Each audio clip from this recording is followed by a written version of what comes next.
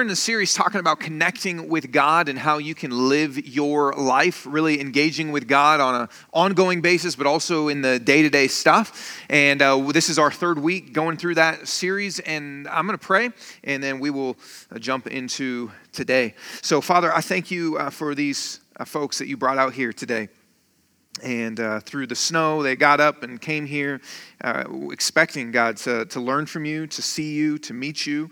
We all have different things going on in our lives, but we know that we need you. And so I thank you for drawing the people here that are here today. And Father, I pray that you would open our hearts to learn, to receive from you, to listen, to grow in the ways that you want us to grow.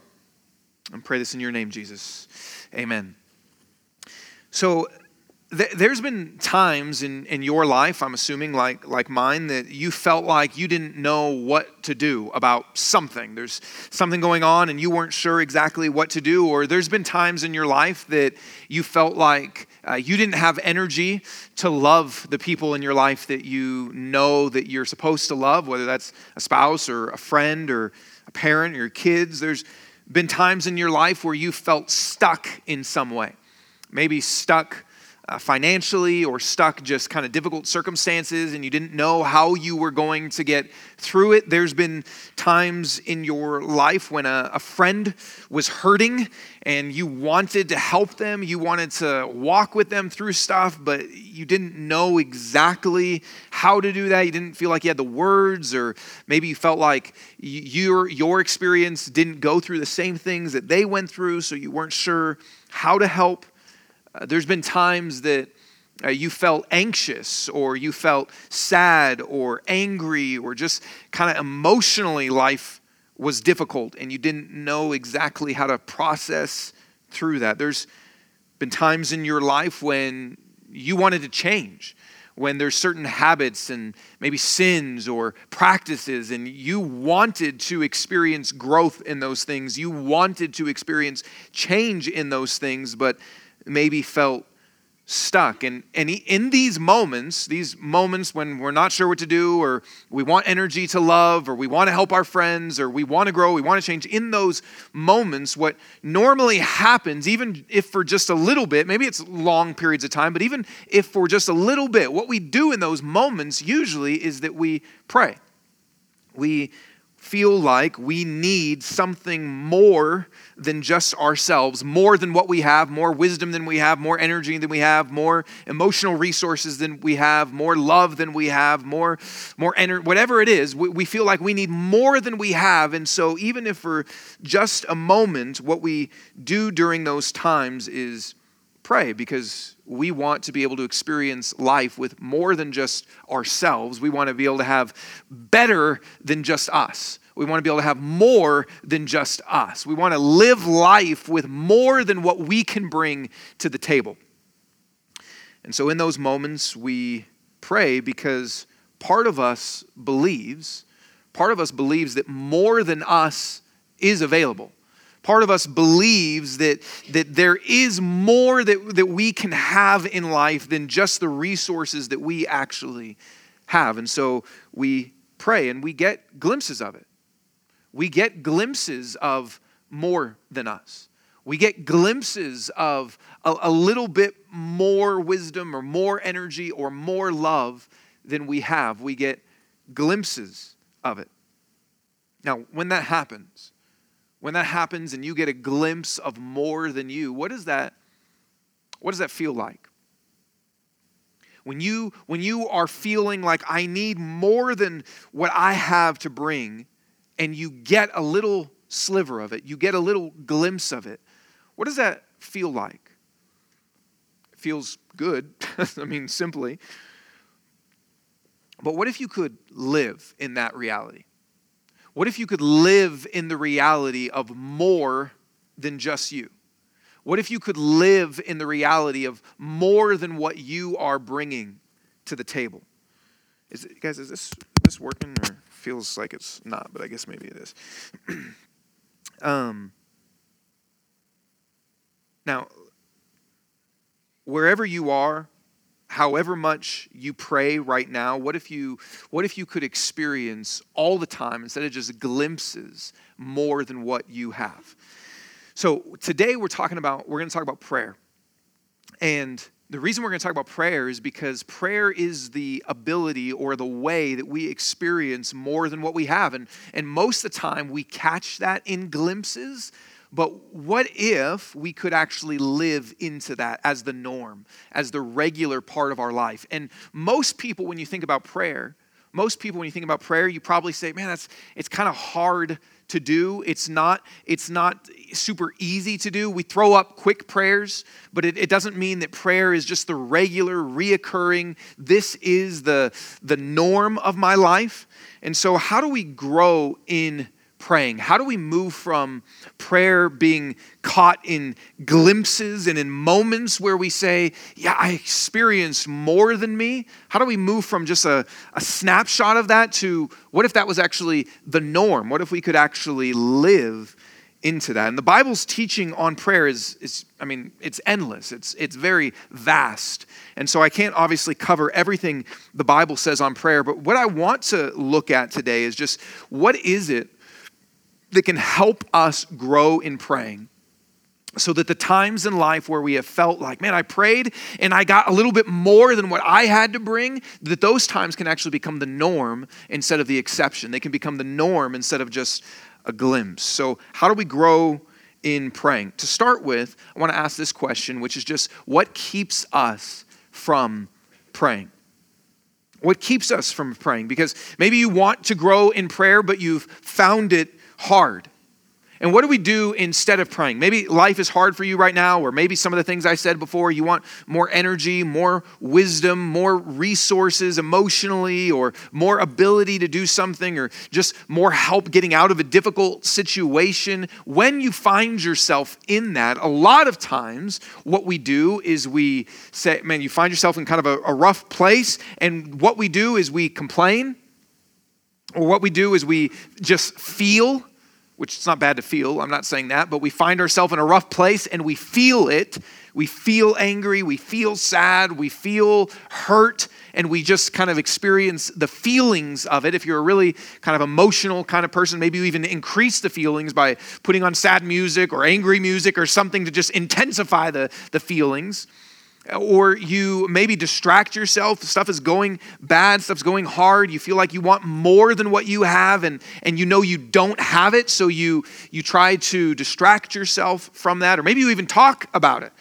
So maybe stuff is going on in life and you go, man, I need more than what I have right now to bring to the table. And so you talk to people about it. That might be gossip. It might be asking people for help. It might be just kind of sharing with people how hard life is right now.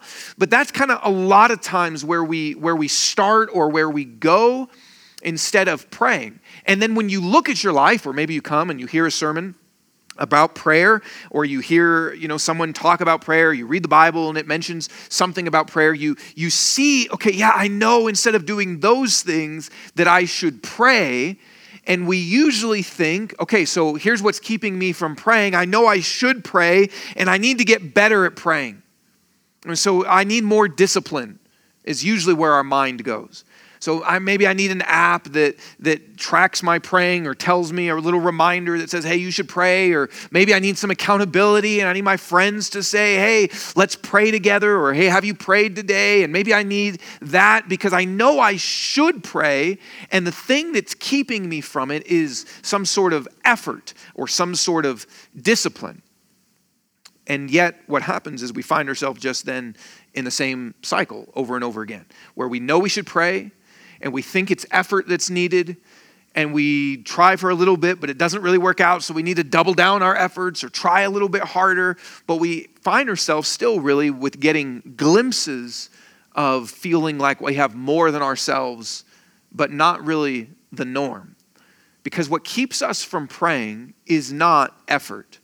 What keeps us from praying is not discipline. What keeps us from praying in the way that we would want to, in the way that we would hope to, what keeps us from praying is instinct. What keeps us from praying is instinct. What keeps us from praying is something inside of our hearts that naturally goes to prayer. We'll look at how Jesus says this, but essentially what Jesus says is that what keeps us from praying is our view of God. That's why I say it's instinct, because it's a heart level view that if your instinct is, I know who God is, then of course I'm going to pray. But if our instinct is, I'm not sure who God is, or I think maybe God's not really involved, then our instinct isn't going to be to pray. Now, here's what Jesus says. It says he was praying, talking about Jesus, in a certain place. And when he finished, one of his disciples said to him, "Lord, teach us to pray, just as John also taught his disciples." He said to them, "Whenever you pray, say, Father," and this is then leads into the Lord's Prayer, what's called the Lord's Prayer, "Our Father in heaven, hallowed be thy name." You've probably heard that before. But we'll go into the next thing he says in a second. But just look at kind of the scene that is set up here. Jesus is praying. His disciples are watching him pray. They're hearing him pray. They're observing it. And they obviously notice something. They hear him praying and say, something's different about the way he's praying than about the way we are praying. There's something about Jesus and his relationship with God and how he is praying that's beyond the way we are doing it. We want what he has. We want to engage in it in the way that he's engaging it. So they ask him, "Hey, whatever you are doing, whatever's going on with you, show us how to do that. We want that kind of praying."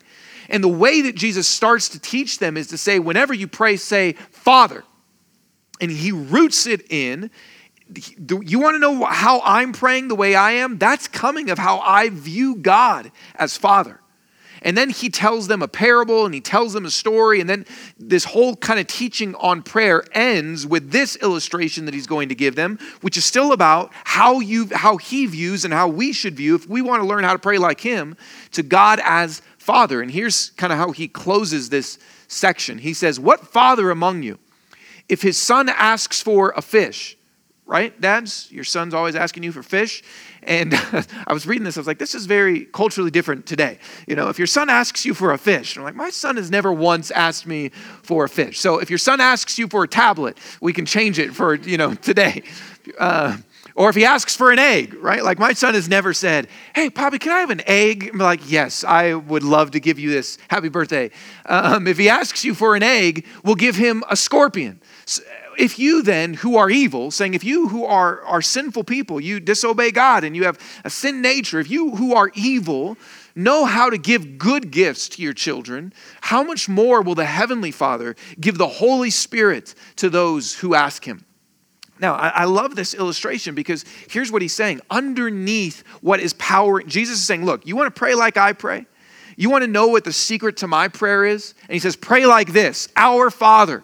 So he's saying it has to do with how you view God as a father. What kind of father do you think that God is how Jesus starts his teaching on prayer. And then when he gets to the illustration at the end, he's still saying, you want to pray like I pray? It has to do with what kind of father do you think God is? Do you think that God is the kind of father that you come to him and you say, "God, I want a fish"? I mean, what kind of father? Even if you're a sinful person, even if you're the biggest prankster kind of father that there is, what kind of father your son would say, "I would like a fish," and you go, "Here's a fish, ha ha, it's a cobra, sucker." Like what kind of father would do that? He says, no father would do that. What kind of father would say, your son says, "Man, I would love an egg, Dad." A scrambled egg? Yeah. Okay, let me, here's a scorpion. Okay, like no father would do that. He says, you're not a perfect father. You're an evil father. You do, look, even you sin against your kids all the time. If either you are a father in this room or you had a father. So we're all in the same boat, right? And your father wasn't a perfect father. Maybe you had an awful father and you can say, amen, they weren't a perfect. Or maybe you had a good father, but you still know, man, yeah, he wasn't a perfect dad. But no father would do this, Jesus says. He says, you want to learn how to pray. If you want to learn how to pray, you need to know what kind of father God is. If you want to know how to pray, your view of God as a father has to change. And Jesus wouldn't have to give this illustration about prayer if there wasn't something about our view of God as a father that was off. he's trying to use a story, even a humorous illustration, to say, look, if you think that God is the kind of father that gives you scorpions, if you think that God is the kind of father that gives you snakes, you're not going to come to him and ask him. You see, what is it that keeps us from praying? We often think what keeps us from praying is our discipline or our effort or our, how do we get there? We think that what keeps us from praying is our effort or our discipline, our energy. We think that's what keeps us from praying. And Jesus, when the disciples say, teach us, he doesn't say, okay, you want to learn how to pray? You need to make sure you've got an accountability partner. There's 12 of you. Okay, that means, sorry with the one with Judas, but we got 2 here, 2 here, 2 here. He doesn't say that. What he says is, okay, you need to know who God is as Father. He says, because if your view of God as Father is off, then you're not going to pray the way I pray. You see, if you think about what actually keeps you from praying, if you can actually go underneath it, we often think that God is just kind of unavailable. I think that God is unavailable. Maybe sometimes we even use the language like, well, God, I don't want to bring this stuff to God. There's so many other people in the world that are struggling with so many things and so many people that have it worse than I have. And we kind of excuse it and go, and what we're really saying is God's unavailable, or maybe he's uncaring for your situation. Or maybe we think God is the kind of father that's not needed. Why would I even ask God for eggs and fish and whatever I need? I can go get eggs on my own. I can get fish on my own. See, a lot of times I know I don't pray to God because I don't actually, my instinct isn't to think that I'm a little child that needs a father to provide for me. I actually think I'm pretty good at fishing and egg gathering. I'm pretty good at that. So maybe I don't really need God. He's an unneeded father, or he's an unavailable father, or he's an uncaring father, or maybe he's an uninvolved father. That if you're a Christian, you say, man, I'm a Christian. I believe God's my father. I believe he's there. And yet functionally in our lives, we often live as atheists. We live our lives going about never actually even doing what the child does and saying, God, I need this. I want this. I'm coming to you. Jesus is saying, listen, if you want to learn to pray, if you want to know what actually keeps you from praying at the core, what it is that we have a wrong view of God as Father. Because if you really believed what Jesus said, if we really thought God is that kind of Father, if we really thought that God was better even than our earthly fathers, then we would be talking to him all the time, right? I mean, if a good father, their kid says, can I have a fish? And here's a fish. I want an egg. Here's an egg. If that's what a good father, just like a normal earthly father does, Jesus says, how much more is God? Like, it's not just that God is as good as an earthly father. How much more will God give to his children? See, if we actually have that view of God as our Father, that's a very involved view. It's a very caring view. It's a very needed view. We relate to him as a child and father. And if we really saw God like that, then we would pray. We would pray. See, this is the relationship that Jesus had with God that the disciples were observing. And it's the relationship that Jesus gives to us with God. You see, because of what Jesus did, and this is the sneak preview that you got a second ago, because of what Jesus did on the cross, we can have that, something's going on here. Because of that relationship that Jesus had with the Father, he gives it to us. He says this is in Hebrews, therefore, brothers and sisters, since we have boldness to enter the sanctuary, that's just talking about access to God's presence. We have boldness to access God's presence through the blood of Jesus. He has inaugurated for us a new and living way through the curtain. In the temple, there was a big curtain that separated God's presence, the Holy of Holies, it was called, where God's intense presence dwelt. And what happened is that curtain was torn in two when Jesus died on the cross, giving us access to God's presence. Jesus has a perfect relationship with the Father. Because of what he did on the cross to forgive us of our sins, he brings us into access with God as Father the same way that he had. Since we have a great high priest, Jesus, over the house of God, let us draw near with a true heart in full assurance of faith, See, this is saying we can have this faith, this confidence in who God is, this belief in who God is. We can enter boldly, just as a child is bold to go ask their father for things, for eggs and for fish. We can enter boldly because we know it's not like, okay, well, I'm not sure about my relationship with God as Father. I know Jesus had a good relationship with God as Father, but I'm not sure about me. We're not in that place. We're able to actually have the same confidence that Jesus had to talk to God as Father, because of what he's done for us.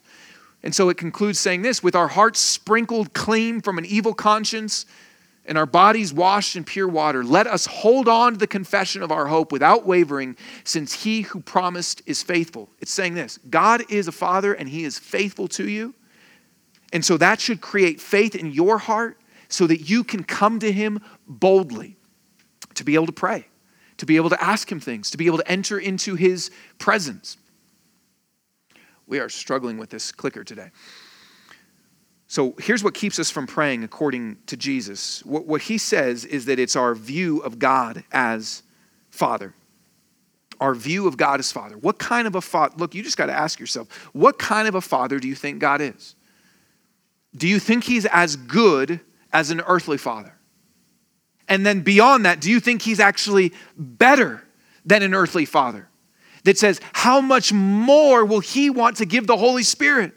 Which doesn't just mean the Holy Spirit coming and living inside Christians. It means everything that the Holy Spirit wants to do in our lives to bring God's work and activity and presence. If God is better than all of our earthly fathers, and if we have confidence and boldness to come to him as Father, because Jesus opened up the way, then how much more will we expect to receive from him? This is what keeps us from praying our view of God as Father. All right. We're gonna struggle today. It's all right. I'm gonna ask Jesus to allow this to work. So our next question then is this: if that's what keeps us from praying, why should we pray? And often, because we have little faith in God as Father, because we have little faith in God as our Father and the kind of Father he is, because our faith isn't actually strong in who he is and what he wants to do, then our expectation of what he's going to do in our life is small. See, if your view of God is small, your expectation is going to be small. If your view of the kind of Father that God is very limited, uncaring, uninvolved, unneeded, if your view of God as Father is like that, then your expectation of what he's going to do isn't going to be that big. If you think, I'm not sure if God has from back to the earthly analogy, I'm not sure that my dad has a lot of eggs. I'm not sure that he's that good at fishing. So maybe I'm going to ask him for a fish and he's going to say, sorry, the freezer's, run dry. We don't have any more fish today. I used the last egg. Sorry about that. Like if we kind of think that that's how God is, or that we ask, hey God, hey Dad, can I have an egg? And he's just not really listening, or he said, hey, get your own eggs, or don't you know where the store is? Or if we think God's like that, then our expectation of prayer is going to be little also. So we'll still pray, right? Every good Christian knows how to pray. Bless this food to my body. And we should have the most blessed bodies in the world if from how many times that we pray that, right? If we know how to pray, God be with that person, or all these little prayers but listen, if our expectation is small, our prayers are going to be small. If we really think that God's the kind of God that's not actually that involved, then of course we're not going to be like, man, I'm about to pray and some eggs are going to come. I'm about to pray and man, I'm going to get covered in fish right now. To just keep the analogy going. If we say, man, I'm about to pray and God's gonna give me more of the Holy Spirit working in my life. If we believe the kind of Father God is limited, then our prayers are going to be very limited. So why should we pray? And what I want to do is give you 15 It's not gonna. I don't think it's gonna take that long. We'll see. Depends on the clicker. None of this is my fault. Okay.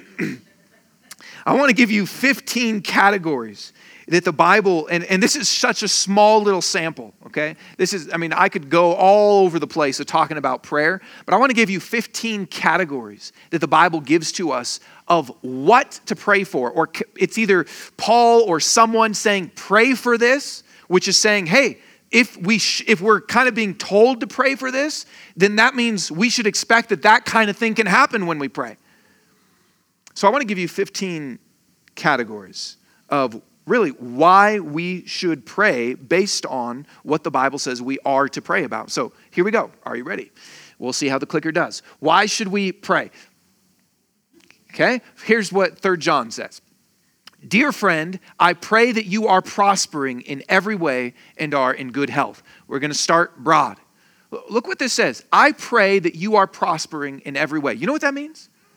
It means that there is a kind of prospering that you can experience in this life without prayer, right? There's a kind of prospering. You don't have to be a Christian to be prospering in some way. There's a kind of prospering that you can experience in life without any prayer. But then, there's a kind of prospering in your life that will only come from prayer. Maybe he's wasting his words. Maybe listen, this is a couple thousand years ago, okay? So this wasn't enough time yet for just Christian lingo and jargon to develop. Right now we have all sorts of lingo and jargon and things that we say that was foreign to them 2,000 years ago. They didn't know anything about that.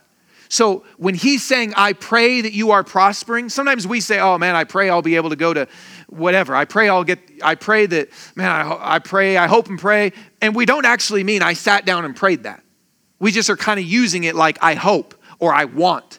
But that is not the kind, that didn't exist 2,000 years ago. They didn't just throw out language like that. So when he says, I pray that you are prospering in every way, he means that he has actually sat down and prayed for his friend and asked God, I just want you to prosper them in every way. Now, I'm not going to spend as much time on all these, but I just want you to see the logic of what this means. If he is saying that means there's a kind of prospering that you can have in your life without prayer. And there's a kind that is only going to come through prayer. You want to prosper in every way? We should pray. Second thing, for everything created by God is good, and nothing is to be rejected if it's received with thanksgiving, since it's sanctified by the word of God and by prayer. He's saying this, listen, there's a lot of good gifts that God gives to us in our life. There's a lot of good things you have. You've probably experienced some of them over the weekend. Maybe you ate at a good restaurant, you had a good steak, you had a good beer, you had a good glass of wine. Maybe you went skiing in your backyard or something that you were able to experience. Maybe you were in the mountains and you experienced something of God's goodness, right? There's things that we have in our life and we are able to experience pieces of creation that are good. But what he says is this, when you pray, those things that are created by God that are good, those things are sanctified, which means they're actually increased. They're actually made more special. They're actually set apart to receive as a gift from God, which is why it's paired with thanksgiving. So you've got a lot of joy in your life and a lot of things that you do that are enjoyable for you. But do you want that joy to actually be deepened? Do you know that you can sit down and eat a good meal and go, that was good. Man, that's awesome. But there's a deepening of joy, a sanctified steak, a sanctified pasta, a sanctified donut, that you're able to sit down and go, God, thank you for this. This is beautiful. This is amazing. The flavors that you've created here, the sugar, the powder, the jelly that's, oh man. That wasn't the steak. That was the donut. And you're like, this is so good. That actually sanctifies it, which means your joy in it can be deepened. Why should you pray? Do you want the joy that you experience in the normal good things that you have in life to actually be deepened? Here's another one. Until now, this is Jesus talking, until now, you have asked for nothing in my name. Ask and you will receive so that your joy may be complete. So he's talking about prayer here. Ask so that your joy may be complete. Listen, are you joyful right now? Maybe you are. But you say, man, my joy feels like it's not quite there. I feel like I've got joy in some ways. I feel like I've got happiness in some ways, but I don't feel like it's complete. I feel like there is some stuff missing. Life is going pretty good, but I still feel like I'm not complete. And Jesus says, you want your joy to be complete? You want it to be as full as it can be? Pray. See, what if there is more joy that you can have? What if right now you are incomplete and there's more joy that can be had? Next thing Jesus says, or Philemon says, meanwhile, this is Paul talking, meanwhile, also prepare a guest room for me, since I hope that through your prayers I will be restored to you. And Paul wants to come visit Philemon. Listen, this is saying, you want friends to visit you? Or you want to be able to see your friends? Pray. Maybe your family is calling and say, hey, you're going to come here for Christmas? Are you going to come for Thanksgiving? And you say, I don't know. Are you praying for me? I'm not sure. Prepare a guest room, but I hope I can come visit you, but it's going to be through your prayers. Now, this might seem like a small thing, but are there friends that you want to see? What if this is true? What if there's friends in your life that you actually won't be able to see unless you pray? So all of these things you have to say, is Paul just kind of writing? Is he just kind of throwing in, he doesn't know really what to say to Philemon. It's Philemon 22. He's getting towards the end. He's like, pray for me that I can come visit. Like, is he just kind of throwing in filler? Or does he really mean, hey, pray for me so I can come visit you? This is actually one of the most repeated prayer requests that Paul gives throughout his letters. Is say, I want to see you face to face. Pray for me that I can come visit you. I want to hang out with you. I want our joy. I want it to be reunited. Pray for me that we can spend time together. I've been wanting to come visit you. I pray that I get to be over there. Paul asks this all the time, which means there's something that he believes comes, some sort of friendship, some sort of connection, maybe that you don't have in your life right now, and you want to hang out with your friends. Pray. 1 Timothy says this, first of all, then I urge that petitions, prayers, intercessions, thanksgivings be made for everyone, for kings and all those who are in authority, so that we may lead a tranquil and quiet life in all godliness and dignity. Do you want to lead a tranquil and quiet life? Don't have kids. Do you want to lead a tranquil and quiet life in all godliness and dignity? That's talking about the spread of the gospel. That's saying the kinds of conditions. That's why he's praying for the rulers and the kings and all those in authority, saying, man, we want conditions that are favorable for Christians.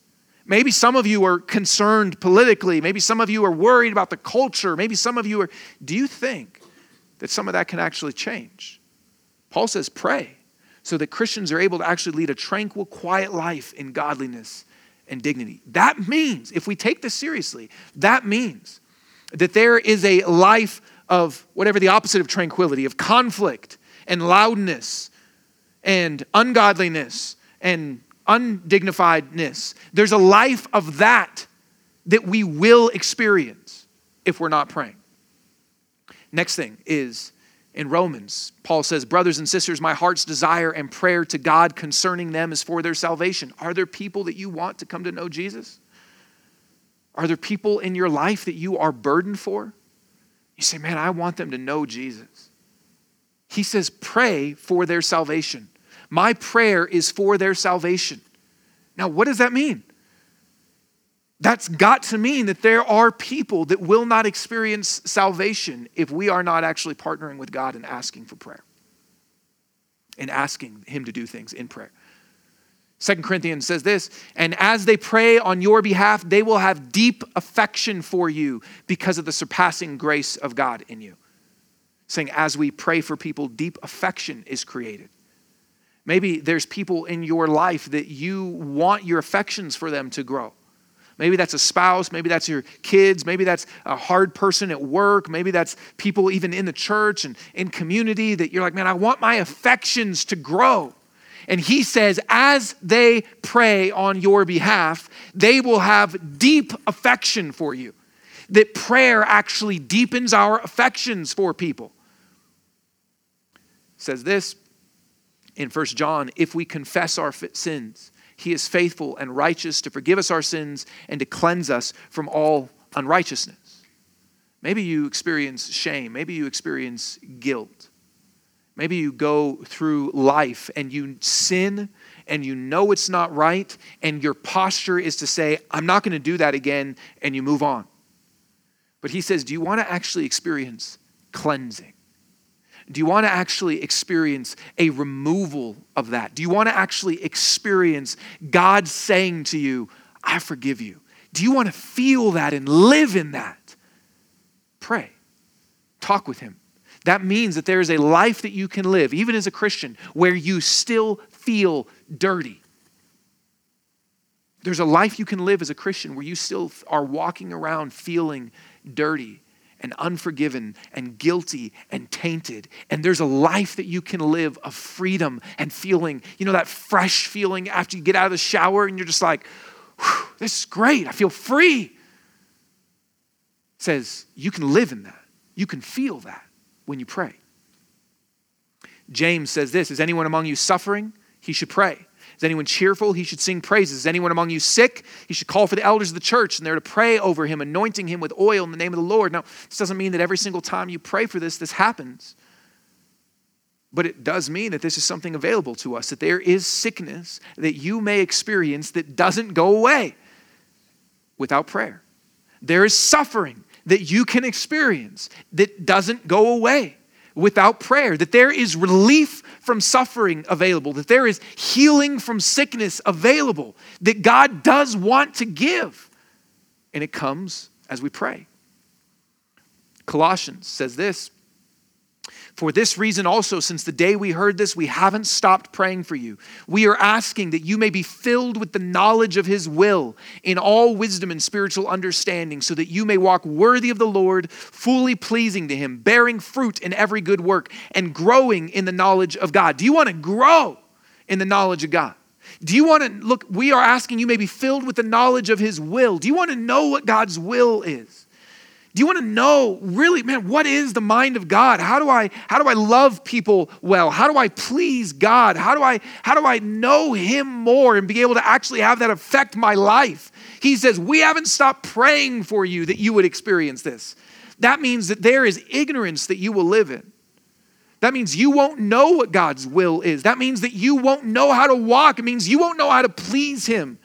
It means that there's work that God has for you that you won't even know what it is or how to do it without prayer. In 2 Thessalonians, he says, in view of this, we always pray for you that our God will make you worthy of his calling and by his power fulfill your every desire to do good and your work produced by faith. Is there good that you want to do? You want to help certain people in your life? And sometimes we even pray, God, I don't know how to help them. I don't know what to do. I don't know how to help. I know I want to be involved. I know I want to care for my kids or my parents or my friend. I know I want to do good, but I don't know how to do it. Or it feels like the good I'm trying to do is blocked in some way. He says, we pray that God would fulfill your every desire to do good and your work produced by faith. That means there's good out there that you want to do. But if you're just planning for it, if you're just frustrated by it, if you're just kind of worried, how do I do this, or concerned, or looking up blogs or asking other people but not praying, you won't actually get to experience it. Philemon, back to Philemon, he says this, I pray that your participation in the faith may become effective through knowing every good thing that is in us for the glory of Christ. Do you want to become more effective in your life and in your faith? I mean, this means that without prayer, you will be ineffective. It means there's things that you're going to try to do and you will say, and maybe you've said it, I tried doing that, didn't work. I tried doing it and it didn't work. He says, you will be ineffective unless you pray.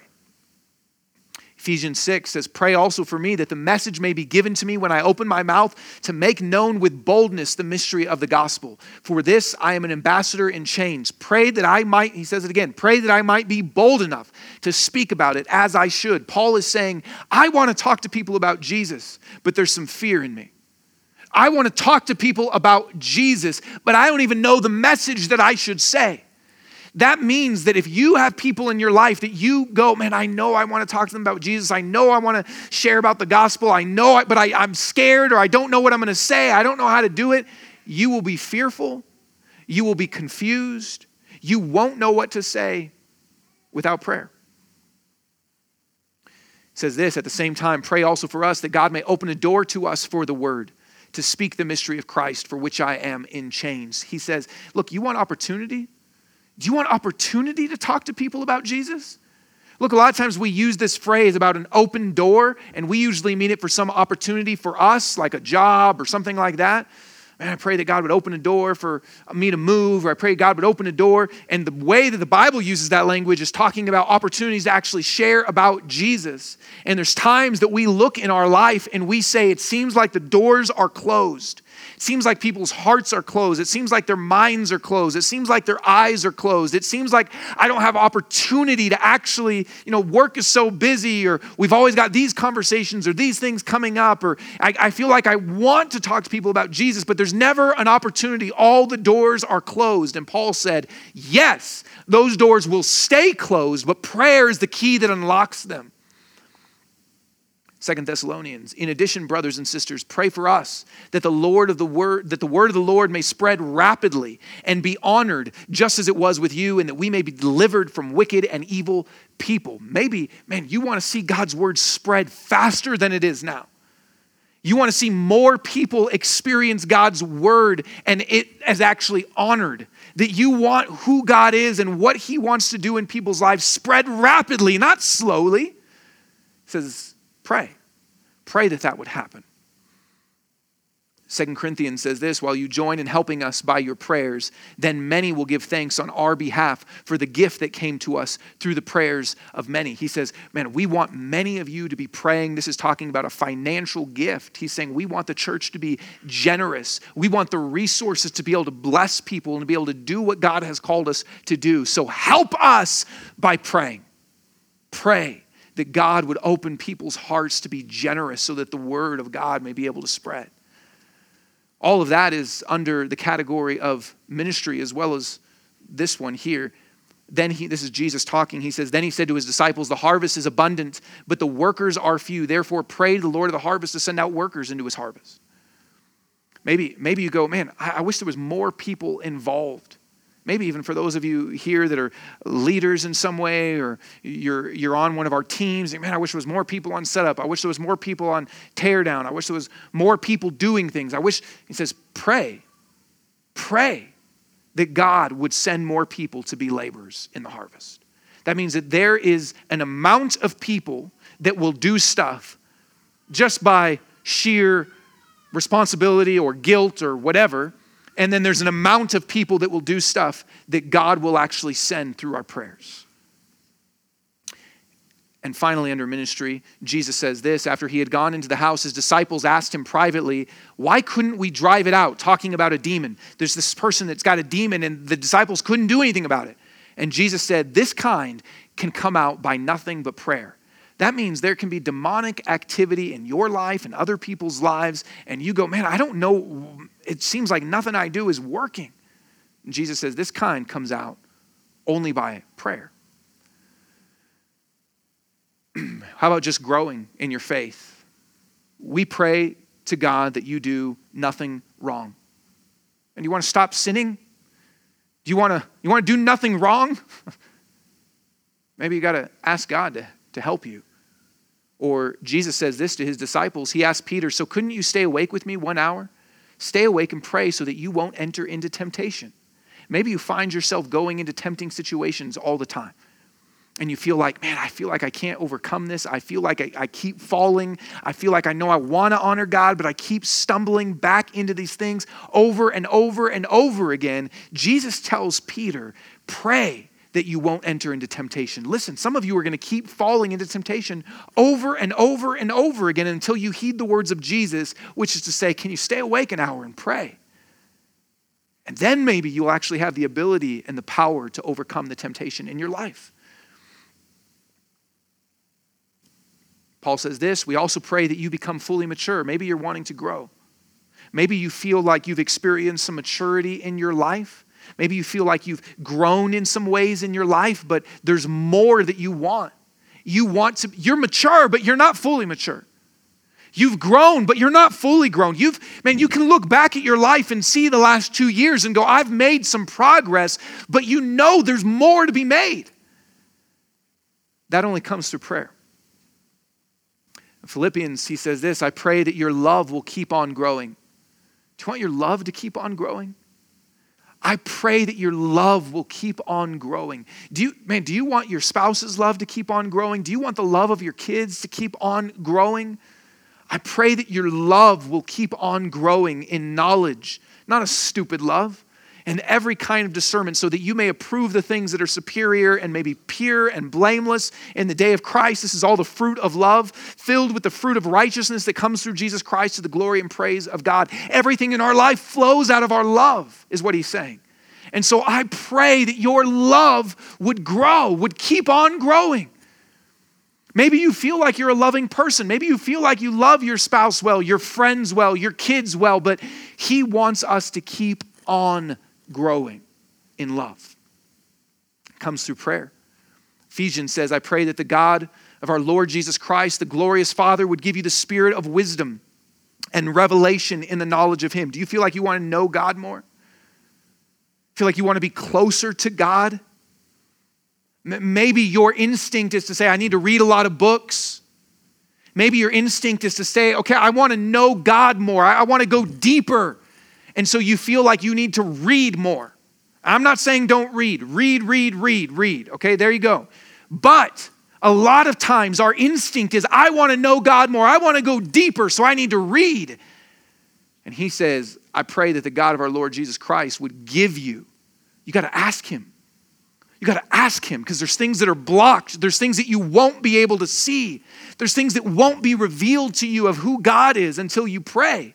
I pray that the eyes of your heart may be enlightened. Maybe the problem is you're seeing a lot of stuff. You're reading a lot of stuff. You're exposed to a lot of stuff. But your heart's eyes are darkened and you can't see. Do you know the same people can sit here on a Sunday and one person can go, holy Jesus, that was amazing. And other people can go, I don't really get it. I pray that the eyes of your hearts may be enlightened so that you may know what is the hope of his calling, what's the wealth of his glorious inheritance in the saints, what's the immeasurable greatness of his power toward us who believe according to his mighty working of his strength. I pray that he may grant you according to the riches of his glory to be strengthened with power in your inner being through his Spirit, and that Christ may dwell in your hearts through faith. Do you want to experience Christ dwelling in your heart, that you know, like experientially you say, he's living in me? Does that happen? Look, there's so much in the Christian life that we want of God and to be close to God. And we say, I feel I'm far from God. I feel I'm not as close as I want to. I want to learn more. I want to go deeper. I feel dry. I feel stuck. I feel like I listen to sermons or I listen to songs or I read the Bible and nothing. And all of this is Paul saying, yeah, and that's why I'm praying for you that something happens. There is a life with God that you can experience apart from prayer. You can be a Christian, you can know Jesus, you can check the boxes, you can answer truth apart from prayer. And there's a life of your heart being awakened and your eyes seeing and you knowing and you being strengthened and you feeling Christ dwell inside of you that only comes through prayer. I pray that you being rooted and firmly established in love may be able to comprehend with all the saints what's the length and width and height and depth of God's love, and to know Christ's love that surpasses knowledge, so you may be filled with all the fullness of God. Do you want that? Man, do you want to know more of God's love for you? Wouldn't that bring change? Wouldn't that bring joy? He says all of this happens through prayer, not just reading. All of this happens through prayer. How about this? Is life hard right now? Are tears the norm? Is sadness the norm? Is suffering the norm? Let us approach the throne of grace with boldness so we may receive mercy and find grace to help us in time of need. So, do you want help? Do you want grace? There's some help and grace that you can have just living life, and from friends and from people and maybe from some books that you read. But there's some help and grace that's only available as you approach the the throne of grace. So why should we pray? There's a handful of reasons. This is just a tiny sample. I mean, I could keep going, but listen, all of that stuff I just said is either true. It's either true, meaning that we're here and all of that is over here through prayer. That's either true, or it's just a bunch of crap that we just read. And it's just a bunch of religious gobbledygook that doesn't really mean anything. But I have to think that as we read the Bible and the Apostle Paul and John and Jesus, and as they're saying, this life is available to you only as you pray, that they weren't just saying stuff, that they really meant you can have this, it's available. Deeper joy, deeper experience of cleansing, deeper power, deeper knowledge of God, help, affection, time of in suffering, grace and help, all that's available. I have to believe that they didn't just say that as filler words, but it was actually true. And if it's true, don't you want that? I mean, if that's true, don't you want that to be available to you? Because listen, God doesn't just want glimpses for you of prayer. He doesn't just want that glimpse of, I felt like I got a little more than me today. I got a little extra than me. A little more wisdom, a little more. He doesn't want glimpses for you. He wants you to live in that, to live in life with more than yourself, to live with greater wisdom and greater love and greater passion and greater energy than you actually have inside of you. He wants us to live in that. But listen, here's what prayer means. We have to ask him for it. All of it, the fact that comes through prayer means we have to ask him for it. Even Jesus' teaching that we looked at in Luke 11, he says, if a child comes to his father and asks him for an egg and asks him for a fish, we cannot presume that God will do all that stuff that we just read that is about prayer, that we can't presume that God's just going to do that if we don't ask him. Listen, I've got kids, right? And like yesterday, I was thinking about this morning. Yesterday, my son was out in the alley building a little ramp for his bike to do a little jump and, whatever. I mean, not like a huge giant thing, just like 6 inches or something, okay? So he's building a little ramp, and he came to me and asked me, can you come out and watch me come out and help me? And I said, yes. So he experienced something of bike jumping and bike ramps that he wouldn't have if he hadn't asked me. So I am happy to do that for him, but he had to ask me. Yesterday, my kids, we watched a movie last night. Usually Saturday night, we have family movie night. My daughter said, can I sit next to you? And so she sat next to me during the last half of the movie and cuddled up next to me. And I was happy to do that with her, but she had to ask me. And yesterday, my kids wanted a pop. And I said, okay, but they had to ask me to have that. I mean, I could keep going and just giving you examples of fish and of eggs, and God wants to give us the Holy Spirit. He wants to do all of this work in our life, but it is presumptuous to think, like if my son was out in the alley and then came in just super mad, like, how dare you, Dad? And I would say, what?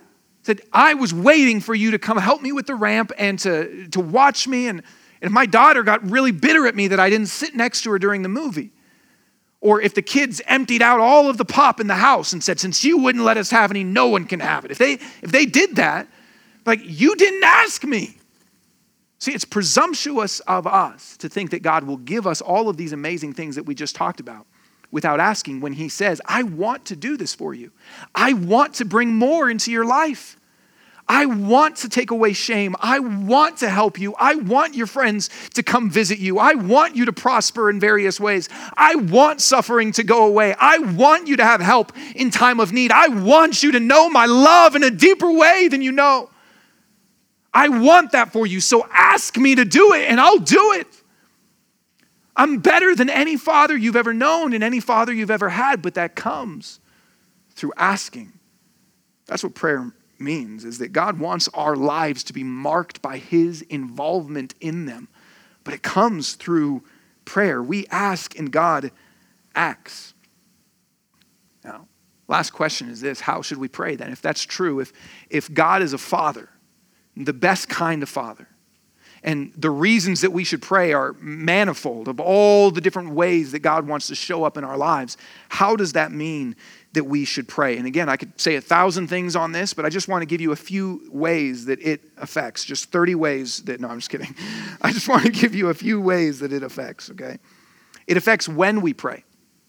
Paul says this, pray at all times in the Spirit with every prayer and request, and stay alert with all perseverance and intercession for all the saints. See, sometimes the Bible just says this, pray all the time. You want to know when you should pray? If you believe that God's a Father and you can believe He can do all these different things in your life, when should you pray? All the time. Man, that's true. We should just be praying all the time. Or one of the shortest verses in the Bible just says this, pray constantly. If you want to memorize the Bible, if you're like, man, I need to memorize the Bible, there you go. It's really easy. Pray constantly. That's one of the best verses. It just says, look, it affects how you pray and saying we should pray all the time. But it also means if we believe that's who God is, and even as you listen to Paul and he's like, in all my prayers, I'm asking this about you. And every time I pray, I'm asking this for you. It's not just all times and constant times. It's also specific times that we should pray. Look what Jesus says. When you pray, go into your private room, shut your door, and pray to your Father who's in secret. And your Father who sees in secret will reward you. That's talking about specific times. That's not just all times on the go. That's saying that's an intentionality. That's saying you should go into a room, shut the door, and get on your knees and pray. Or look at what it says in Acts. Now Peter and John were going up to the temple for the time of prayer at 3 p.m. That's when it is, 3 p.m, if you're wondering. That was what it was for them. They had specific time. It wasn't just all. Sometimes if we say, man, I just pray all the time. That's good. That's half of it. But we should also pray at specific times where we're going into the door and shutting the room, and at 3 o'clock, and I don't really mean it's got to be at 3 o'clock. It just means they had particular times that they were accustomed to saying, this is the hour for prayer. Here's just another sample of that. Once as we were on our way to prayer. So it affects when we pray. It also affects, let me say this too about when you pray. I've never seen a time in the Bible when Jesus was, people came up to him and they said, hey, I've got this demon or I need healing from sickness. And Jesus said, okay, I'm going to pray for you. And then went home and prayed for them. See, if we believe that God is present and is always working and he's a good father and he gives what we ask and that he wants to do stuff that comes through prayer, you know what that means for when we should pray? It means that we should pray on the spot with people. I'm not saying don't go home and pray for people. Go home and pray for people. But if a friend shares something with you, pray for them right there on the spot. Can you imagine Jesus saying, hey, I'm going to pray for you. Yep, I'm going to pray for you. Demon, okay, I'm going to really pray for you. See you guys. We can't even imagine that, right? Jesus is always putting his hands on people and praying for people and doing stuff with people. We should be doing the same. So it affects when we pray. It also affects what we pray. This kind of prayer affects what we pray. And here's what I mean by this. We need to use the Bible to guide our prayers. We need to use the Bible to guide our prayers because look at all the different prayers that I just listed, which is just a sampling of them. If we look at that honestly, a lot of times that's very different from how we pray.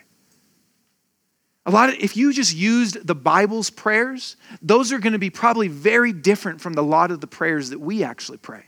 Because the Bible gives us this beautiful balance of worshiping God and seeing who he is and confessing our sin and thanking God and asking God to do things. It gives us a beautiful balance of all that stuff.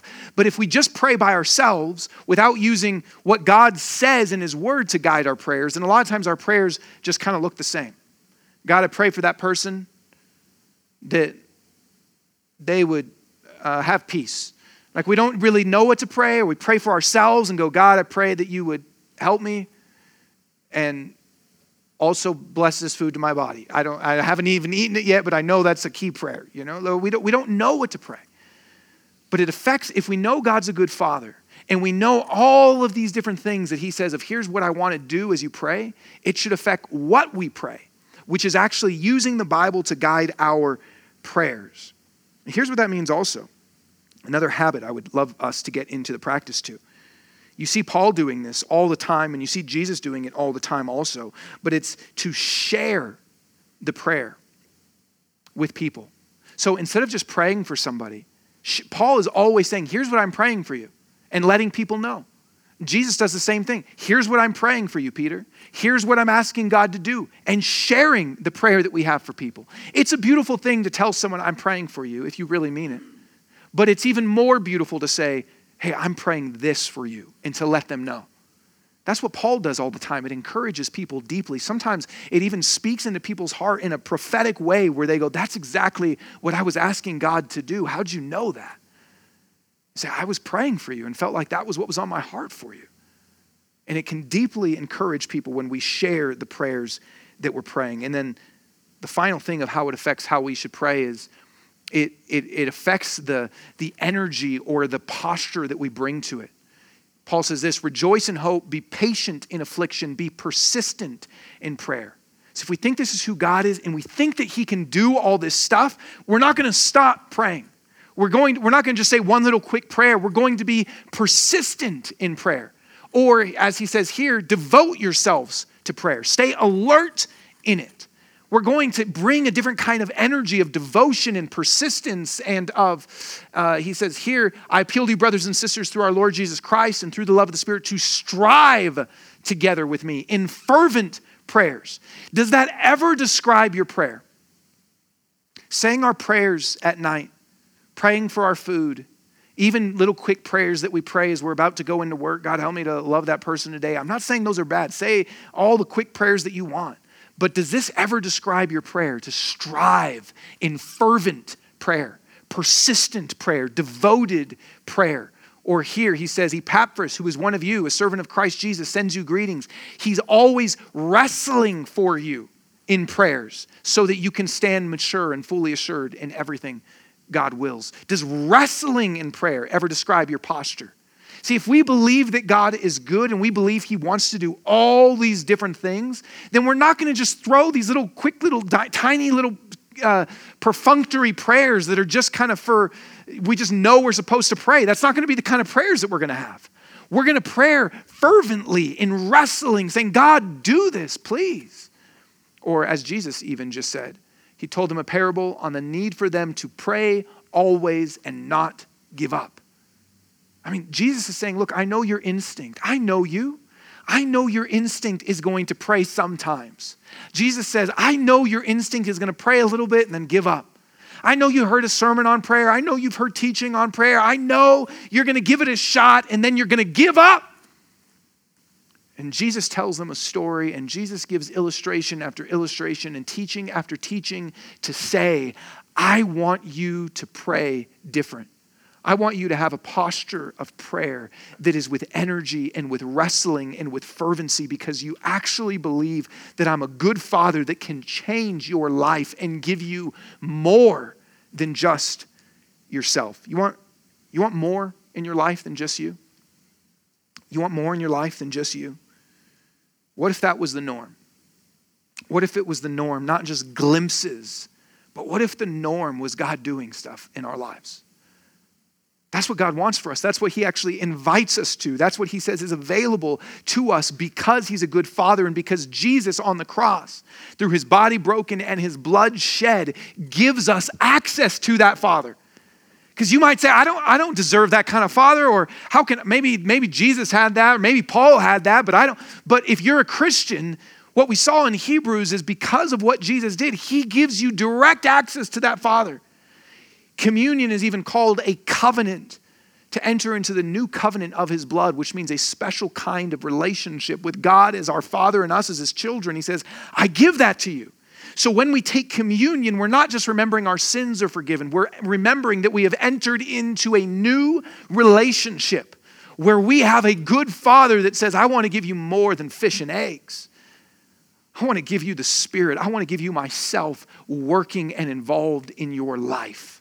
I want you to live life with more than you.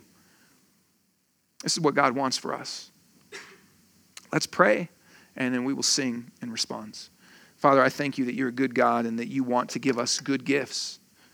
I thank you that you love us, care for us. I thank you, Jesus, that you teach us to pray and you give us relationship with you you give us relationship with the Father that we couldn't get on our own. I pray now that you would help these truths to go deeper into our heart, and even as we take communion, to remember that you are good to us and that you want to do good in our lives. In your name, Jesus, we pray.